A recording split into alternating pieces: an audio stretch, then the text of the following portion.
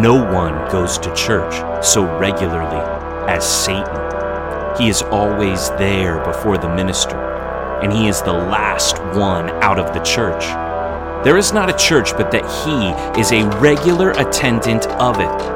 The idea that he is only down in the slums and lanes and alleys is a false idea.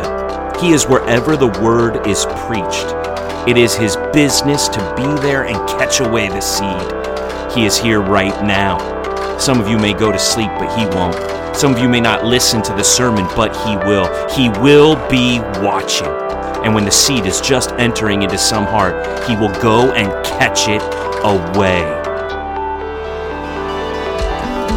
Now the parable is this. The seed is the word of God.